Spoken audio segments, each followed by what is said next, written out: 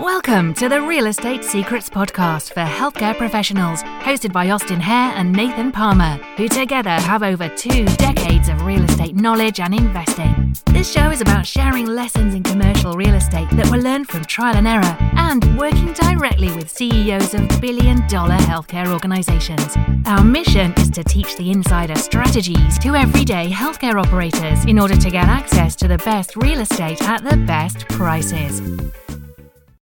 Hey, ladies and gentlemen, welcome back to the show. We have a special guest today, Gary Bird. He is the founder and CEO of SMC. They started in 2008, and they specialize in helping DSO group practices grow. So, Gary, welcome to the show.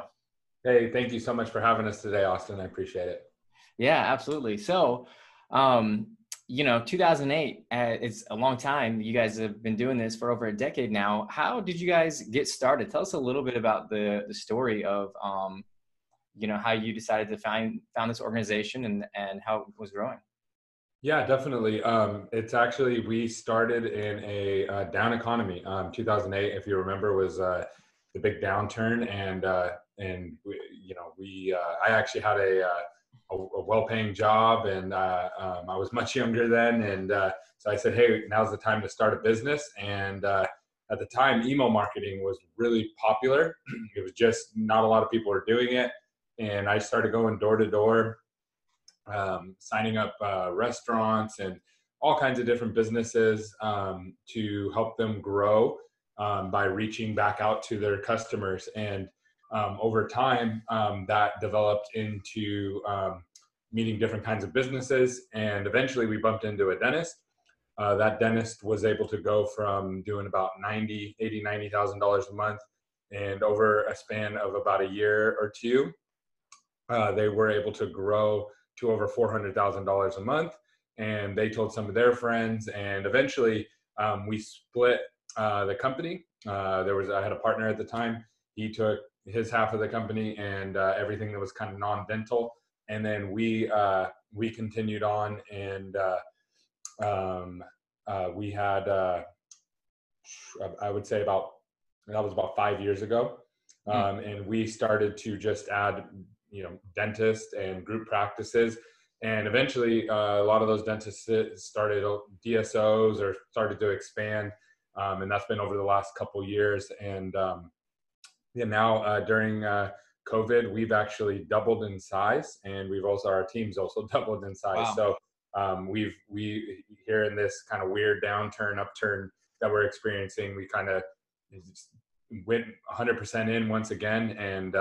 And we've been experiencing some massive growth, which has been awesome because that means our clients and our team has been experiencing growth as well.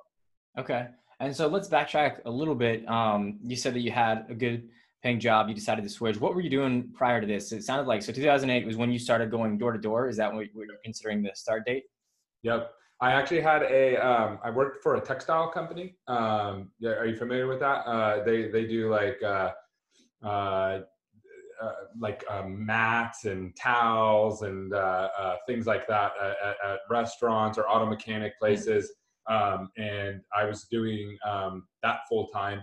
It is a weird industry, but it's a very lucrative industry.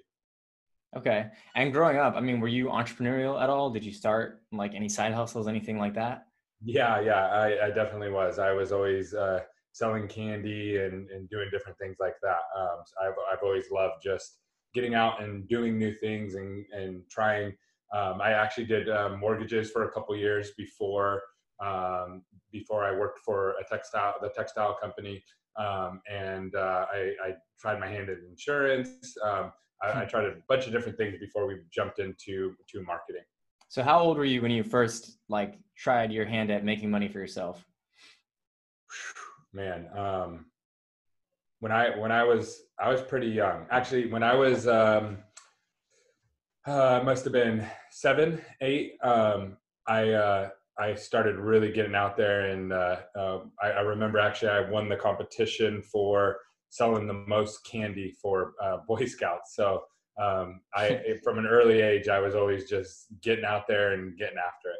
Yeah, I think it's really interesting because a lot of times you hear a story of just take Airbnb, for example, and it just seems like, oh man, this guy had an idea for an app, and he like had this stroke of genius, and then all of a sudden, bam, he's just super successful and he's a billionaire and he's so lucky, right? But really, when you look at the story and you see his life, like he has a history of success, like he has a track record of success. And I think that it can be intimidating, like a lot of times I find myself looking at people like that and saying like, oh, well, look, now when you know his story, you realize, well, he started when he was like 5. Yes. And it's like, how are we ever going to catch up? But I think everybody has their own story too. If you've achieved sort of any level of success, we all kind of started earlier than we thought. And it's really fascinating to see people's different paths that led them to where they are today.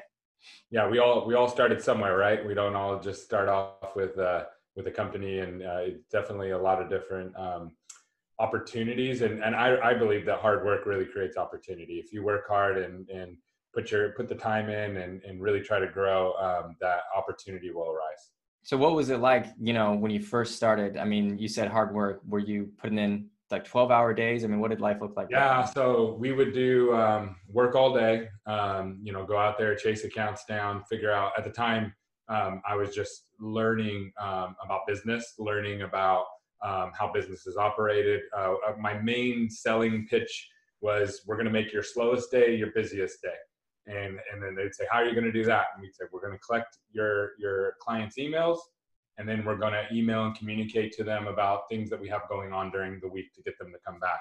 And it worked really, really well. So we'd go out all day, collect those emails, data entry those emails. There was no electronic, forms for people to fill out yet. We would have people, we would data entry those, we'd make the emails, and I would do that all at night. It was just me. And then we'd go out during the day and go hustle up some more accounts. So over time, we began to add team members and began to add services. Email kind of went away, obviously. And it's probably there was a lot of different options, and it became electronic. You could pretty much do it yourself. But by then we were jumping into social media and SEO and websites and those kind of things. What do you mean when you say email kind of went away? Email. Well, so when I got started in email, there wasn't a lot of options to do email yourself. So this is right as like Constant Contacts came out like right after that, but it was a lot of the clients that I had didn't know how to use it. There was actually a technology gap there. And again, now you can just go into a business, they take your email and electronically enter it in right there and put you in an auto drip campaign. There was no such thing as that back then. So. Okay. So people are still using these techniques, but it just doesn't give you the competitive edge anymore. Exactly. Yeah. Now back then we were seeing view rates on emails at 70, 80% because there wasn't as many emails coming in. Now we're looking at, 15%, 10%. Yeah. I was going to say like a tenth of that. Yeah. Man. Okay. So, so I think obviously email is still an important piece of it, like you said, but you've got to adapt and you've got to pivot. So when did you guys start kind of pivoting away? And I know you mentioned social media. What exactly did that look like?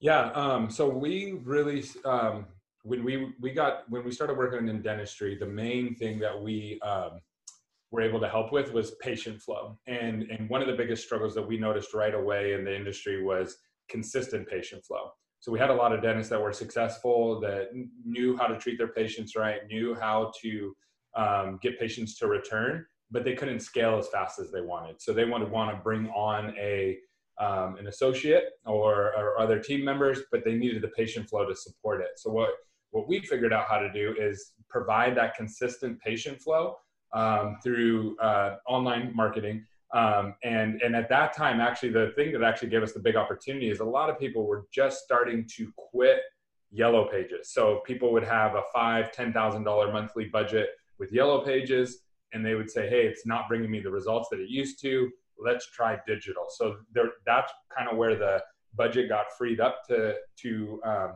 really be able to push the lead generation. And very quickly, we realized that there were some holes in how patient flow went through the office. The first place that we discovered that was on the phones. So what we did is we started to implement phone tracking and then phone coaching. And this is where we discovered that the average dentist loses 40 to 50% of their marketing new patients are lost on the phone right away. So that means if you're spending $1,000, every $1,000 that you spend, you're losing $400 to $500 of that on the phone first shot. And so what are the reasons for that?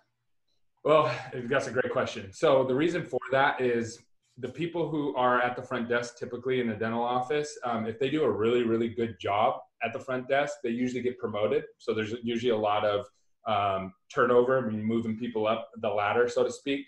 That's number one. Number two, the front desk is actually, especially in a growing office, is asked to do a lot. They have to check people in, check people out. They're going to do insurance verification. They're going to, anytime somebody needs something, for the patient, as far as, again, on that checkout, check-in process, they're going to be the go-to. Plus, every time the phone rings, they need to answer it. So it's very, very easy to just cut those conversations short. And again, you don't need to lose that many new patients to really just drop down to that 60 to 50% range. So with a couple techniques and a little bit of accountability, we've seen dental offices consistently hit up into that 90, 92 is kind of the high side of that conversion rate, which makes all the difference in the world to actually converting good ROI when it comes to your marketing patients. The other thing that we also noticed was we saw really, really quickly that there was a need for internal tracking. So dentistry is really lacking in their practice management softwares. It's just the way the industry is right now. You can't get the data that you need a lot of time. There's a lot of co-mingling of data, meaning if you say, hey, how'd your marketing campaign do last month? Most practices will just be able to tell you, well, we got this many new patients and we think this many came from over here and we think this many came from over here, and they really don't know what levers to pull. And so we developed some systems and some software to help us be able to measure not only what's coming from marketing, but how the patient is performing with the doctors, how the treatment coordinators are performing. Are we re-carrying these patients? And again, without commingling the data. So I want to know what's our re-care rate for marketing patients, not for all of our patients, right? And that makes a huge difference. Okay, so and was any of that related to like HIPAA or privacy or anything, like the fact that you weren't able to get good data? No, I think what it is that dentistry only got involved in marketing not long ago. If we would have been having this conversation 20 years ago, dentists weren't allowed to market. It's just recently that dentistry really entered into the marketing world. There was all kinds of local regulations against how big your font could be on your business cards, how big your signs could be. And that started to change and really began to shift. And so dentistry is fairly new to marketing. You're in real estate and if you need a software to track things, that software exists. If you go into the auto industry and you look into marketing and tracking, everything's already built in, everything's ready to go. In dentistry, the management system that helps you track everything inside of dentistry and all of your patients really just can't pull data out the way that you need to be able to give you the metrics that you need. So that's something that's crucial to be able to make educated decisions on the next steps of, should I spend money over here? Should I spend money over there? Should I focus more on my phones and get my phone conversion up? All of those things are totally necessary to be able to be successful with marketing and to be able to scale. If you want to open your second, third, fourth, fifth office with confidence, you need to have consistent patient flow, especially if you're doing a de novo. And that's something that we've really honed in on and help our clients to know with confidence what's your cost per lead going to be, what's your cost per acquisition going to be, and we can know those numbers as we walk into the de novo, and we can crank up to 50 to 100 new patients month one. Okay, so it sounds like a lot of people are maybe able to get leads, maybe not very many, but a certain amount, and then they're just dropping the ball when it comes to answering the phone.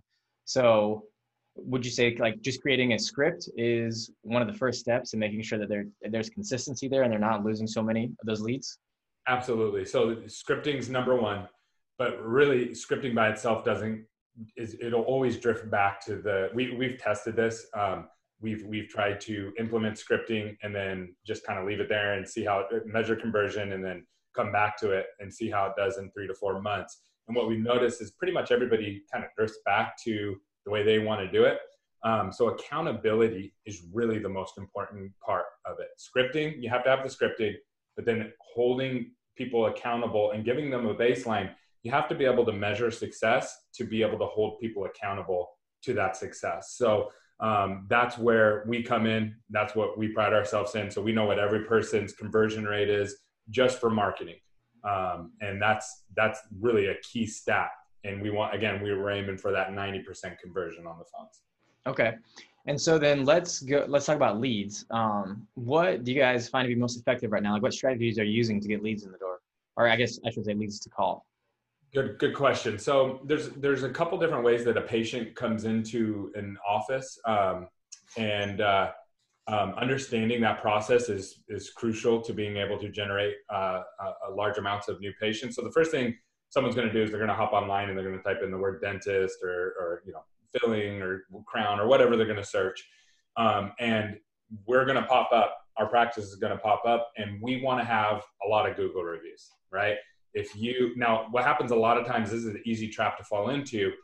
If we're both dentists, right? So it's Dr. Austin and Dr. Gary, and I have 100 Google reviews, 5-star, I think I'm doing pretty good. But if you have 1,000, guess who's going to get the bulk of that business that right away.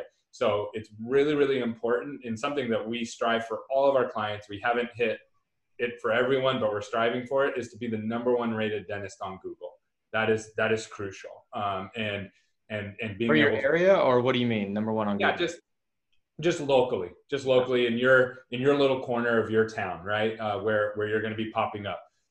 So the average dentist is usually pulling from 3 to 5 miles away. And again, that's different maybe for certain cities and rural areas, but in general. And so just being number 1 rated dentist on Google, or at least being in the conversation, right? So that's number 1. So that's the first thing that a patient's going to look at. They're going to look at proximity. So being in the right location is really crucial. If you want to be on the way to school, or you want to be on the way to work, something of that nature. And so just being in the right traffic flow is huge. And that's something that we do a lot of research on. So you actually help with site selection? I wish we were that advanced. What we do is, if you give us an area, Austin, so if you say, hey, Gary, what do you think about this area? Would you open up a dental office here? We'll look at the competition, and then we'll look at where traffic flow is happening. And then I would say, hey, this is a great location. It's low competition. The dentists that are there don't have a lot of Google reviews. It seems like there's a lot of traffic going from this direction to this direction. It looks good. And so I look at it purely from a marketing standpoint. Now on the flip side, if everybody has 1,000 Google reviews, it's really, really competitive. We could still market there, right? So we have clients that buy sites and ask us, hey, make this happen. And it just costs more money at that point. Now, I think you take marketing and you use that in your selection to where you're buying, and it's part of the equation. It's not the whole equation. Yeah, 100% agree. The rent that you pay, your site selection should absolutely be factored into your marketing budget somewhat, because some people they'll find a building, it's a third the cost and rent, and so all they're looking at is the numbers, and then they will find out that like, let's just say because rent can only go up so much, right? So paying $3,000 versus paying $10,000 feels like a lot of money because it's triple the amount, but in reality, you're looking at $7,000 a month in difference, right? And that's about the maximum amount. And the question is, can you offset that $7,000 by having like a really, really good location? Like, will you have to spend $7,000 a month less on marketing? And a lot of times, the answer is, yeah, you'll be able to get a lot more patients than that. And so, yeah, we try and do the same thing. We try and help coach people, like, you got to look at all these factors. Rent 100%. is important, right? Like you don't want to pay way above market rent, but how is that going to directly correlate to the new patients that you get? And so, yeah, it's really important. We actually coach people to do retail. A lot of dentists and just healthcare in general, like they like to do office, it's traditionally how it's been. We really like to coach them in switching from a retail location, and then more specifically, which retail locations, right? And I like that you mentioned a market competitor evaluation, because that's really important. I can't tell you, it doesn't matter what industry it is. I mean, I used to own gyms, and we thought the same thing, is that, hey, we don't have competition, right? Like we're different. Like, yeah, that's not really our competition. We don't really do that way. And everybody kind of thinks that to an extent. And so it's like, well, you might have a niche and you might be a little bit different, and that's all very true, and that helps. But at the end of the day, like, with something like dentistry, if you've got one practice for every 500 people, I mean, It's just going to be really, really difficult. It's way harder. Driving business. In certain areas, you'll notice you can have towns where the doctors are much more savvy with their online marketing. And to your point too, your selection of paying, if you're going to pay an extra $2,000 for rent, which like you said, that's a lot. But you're going to get 40 more new patients a month. That's only $50 a patient. I would take that all day long, right? For just people being able to walk by, compared to putting an office behind a fast food restaurant that nobody's going to see. You're not going to get any walk-ins, and people are going to struggle to find it. And it's not in that normal traffic flow. That's actually one thing that we've seen in the cities, Austin. And I'd be interested to hear if you guys have kind of heard or seen the same thing. Is we're seeing in Seattle, Portland, Denver, New York, Houston, pretty much every major city, LA, every major city center that you can think of. We've seen that dental practices that are set up there have taken a massive hit, because the people who live outside the city that used to commute in are no longer commuting. They're working from home, and they're doing Zoom meetings like we're doing now, right? And so what's happening is you've lost that patient base, and now you have to go build a new patient base. The good news is, and this is what we're seeing, is there's people who still live downtown, and their habits are all being changed as well. So it's almost like you have all brand new move-ins. They're going to a new grocery store. They're going to, the new different coffee shop, and their buying patterns have changed, which actually creates a lot of opportunity for the dentists that are located downtown. I'd be interested to hear if you've seen anything like that. Yeah, that's really interesting. I haven't heard it worded that way. And so it just sounds like it'll be a giant rotation of old patients for new patients, which is interesting.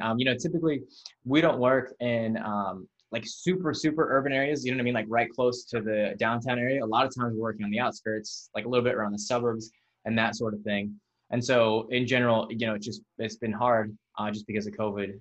All the restrictions, the WHO came out with their guidelines and said that dentistry was like the most dangerous place to go. You know what I mean? All this crazy types of stuff. But it seems like a lot of practices are able to recover, to what their kind of revenue pre-COVID, or if they're not 100% there, they're at least getting pretty close. Yeah. We've noticed, what we've seen is obviously COVID hit. So you had dentistry that's been like this forever, right? And you got the recare patients coming, and you get your new patients in there, and pretty steady. And then all of a sudden COVID hit. So you put to zero. And that means if you were seeing 300 patients a month total, right?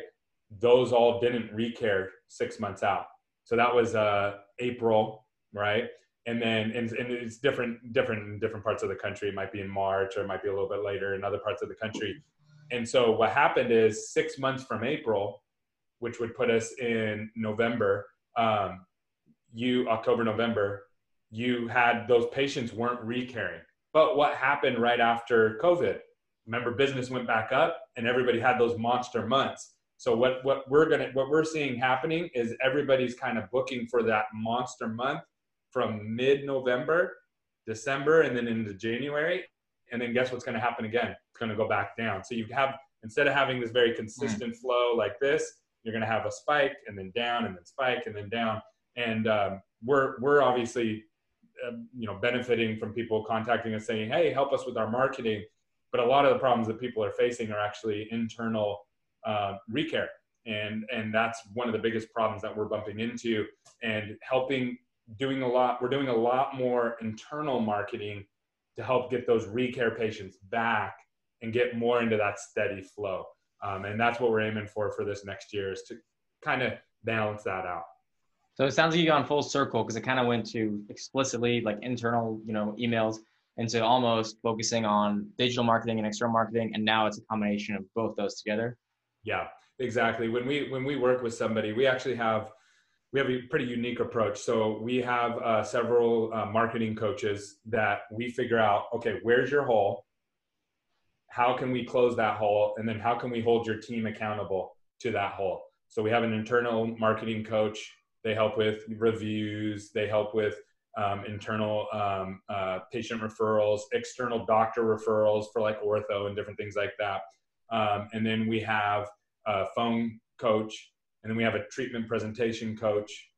We have a social media coach, and we also have a patient flow coach. So we try to hit it from every single angle to close whatever the gap is. And then again, it's really about creating transparency and then consistency through accountability. And that's what's worked really well with us. And the best part, we don't do contracts. So everything that we offer to our clients is month to month. And our company, why, the reason we do what we do is we are passionate about helping people grow and helping practices grow, and really helping group practices put the systems in that they need to be able to expand their business. No, and Gary, that's great. And I've really enjoyed this conversation. I've learned a lot, and there's just so many facets to it that you don't know, right? So if people like what they're hearing and they want to get in touch with you, I mean, what's the best way to reach out and make contact? Yeah, absolutely. So you could give us contact us at SMC National and reach out to us there. Our website has all the information of what we do and how we do it. And we have a lot of free resources as well. If you'd like the phone scripting that we talked about, if you go to call.training, call.training, that has all the scripting that we use for our clients. And also a big question that we get a lot of times, and so I just made some videos about it, is concerning ROI, like how to track ROI, what do I need, what softwares do I need, and all that good stuff. So I created a site with several videos on it. It's a 3-part series. It's roidentist.com. And cool. Those are all free. I'll grab the links from you, and I'll drop them in the show notes for everybody who's watching. Awesome. All right, man. Well, thanks very much. Thank you. Appreciate it, Austin. You have a great day, okay? If you need help finding the perfect location for your practice, or you're ready to invest in commercial real estate, email us podcast@leadersre.com. That's podcast@leadersre, R-E as in realestate.com. Or go to leadersre.com and fill out our form. See you next time.